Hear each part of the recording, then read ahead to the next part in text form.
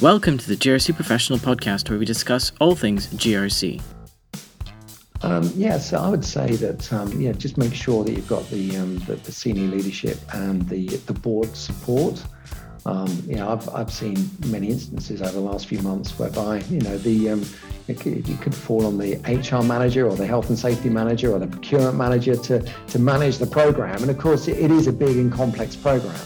So just to make sure that you do have the support of the board and the leadership team.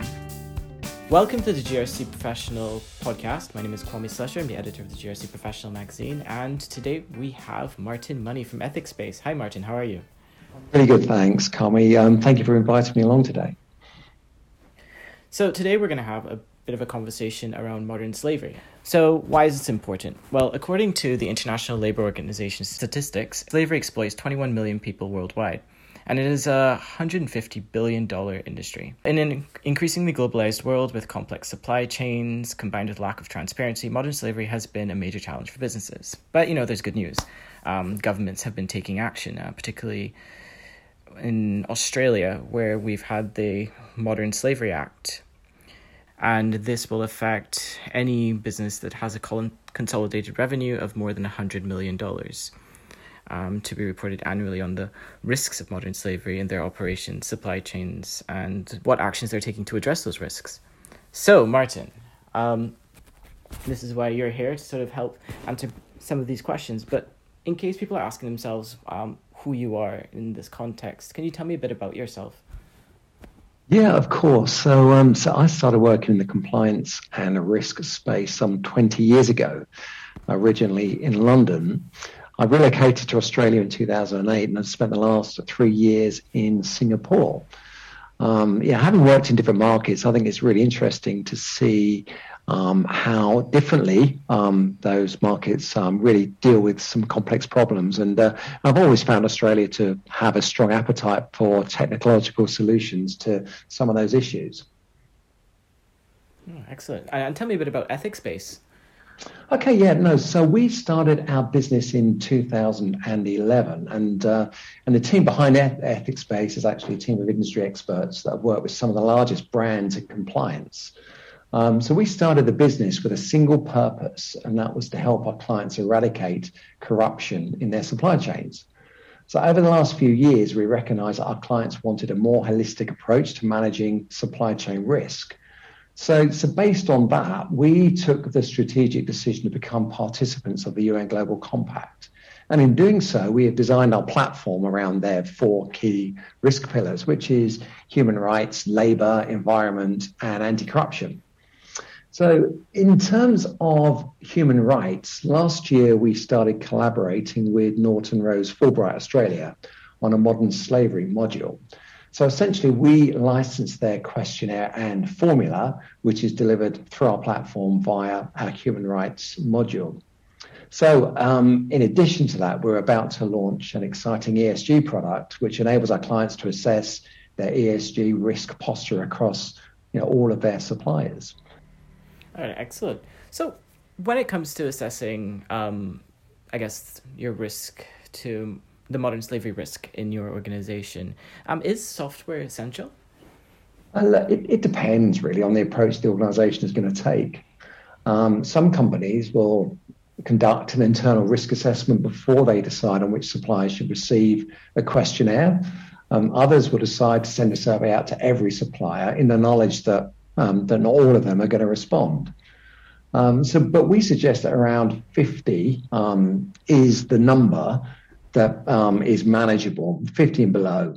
I think when it gets beyond that, like with any kind of data acquisition process, it becomes slightly unwieldy when you get to more than 50. So now I think if you're just doing a relatively small sample of your suppliers, which I don't necessarily recommend, then it's very manageable using spreadsheets and other types of medium, but anything greater than that, I would suggest is definitely you should think about software for that.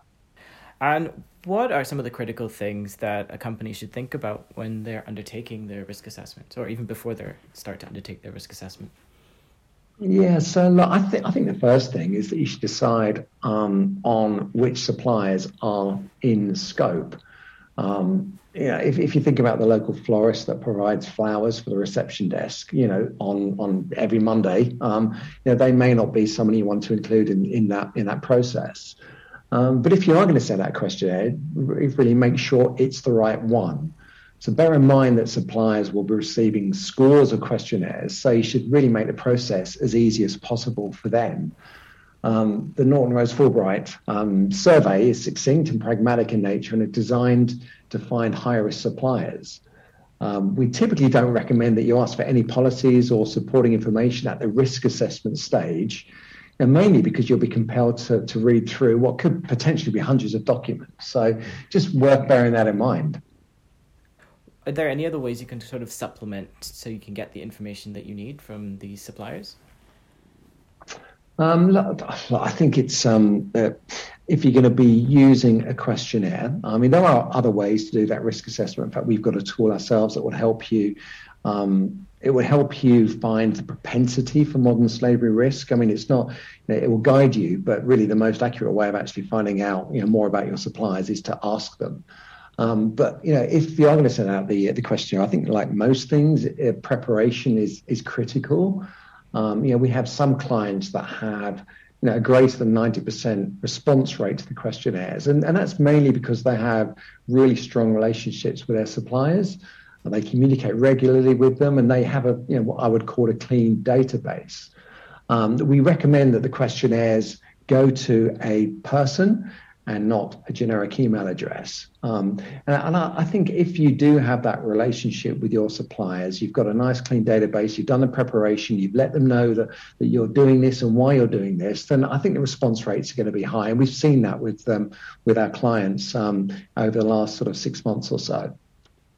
If you're captured by the Modern Slavery Act, you're probably a large company. And if you're a large company, then you probably need something more than a spreadsheet to do your risk assessments.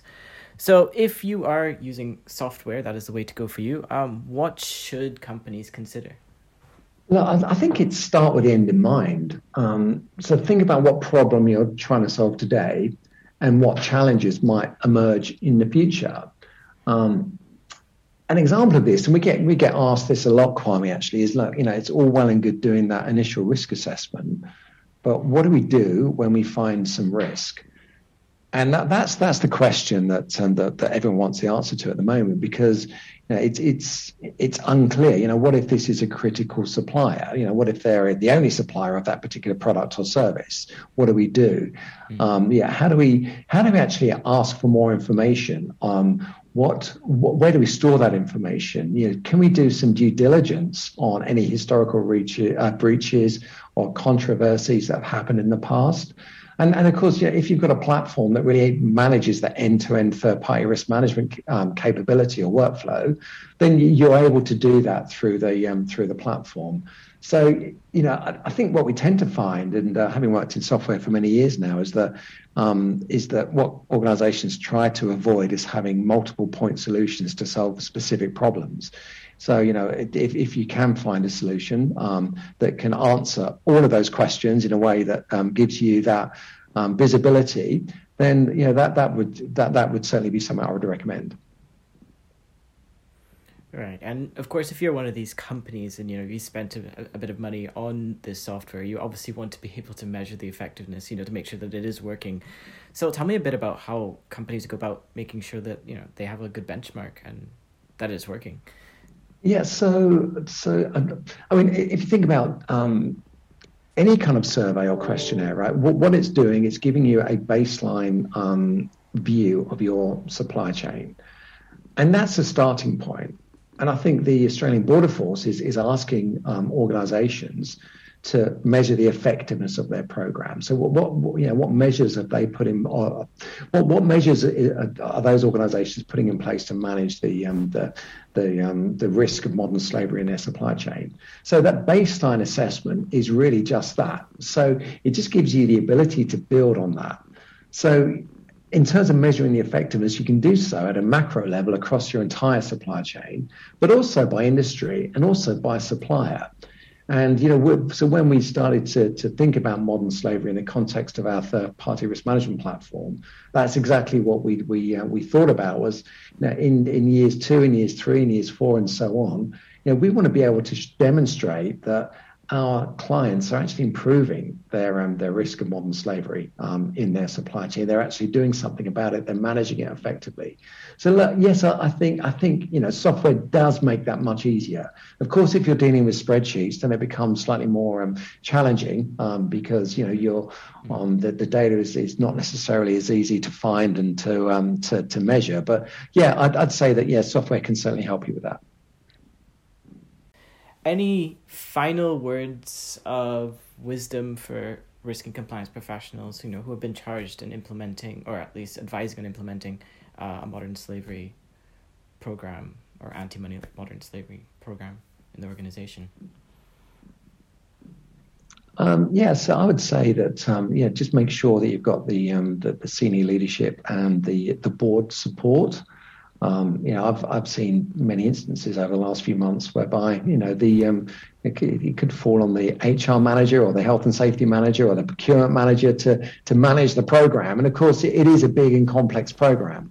So just to make sure that you do have the support of the board and the leadership team, not only from a financial perspective, but just that support, that culture, that desire to help the business to eradicate modern slavery within its operations and supply chain. So look for support. But also just really think about the program, and then be realistic about the timeframes. How long will it take to implement? What are the measurement criteria? Who else can I learn from? As I say, we're all in this together. We're learning together, and I think that the more we can share our experiences, then the more effective we can all become. So that would be my thoughts on that. Excellent. Thank you so much for your time today, Martin. That's my pleasure. No, thank you. Thanks for having me. And for any listeners who want to know anything more about EthicsBase and the work that they're doing, we're going to put some links in the show notes below. Very good. Thank you so much. This podcast was a production of the Governance, Risk and Compliance Institute, and the music was produced by Rob Neary.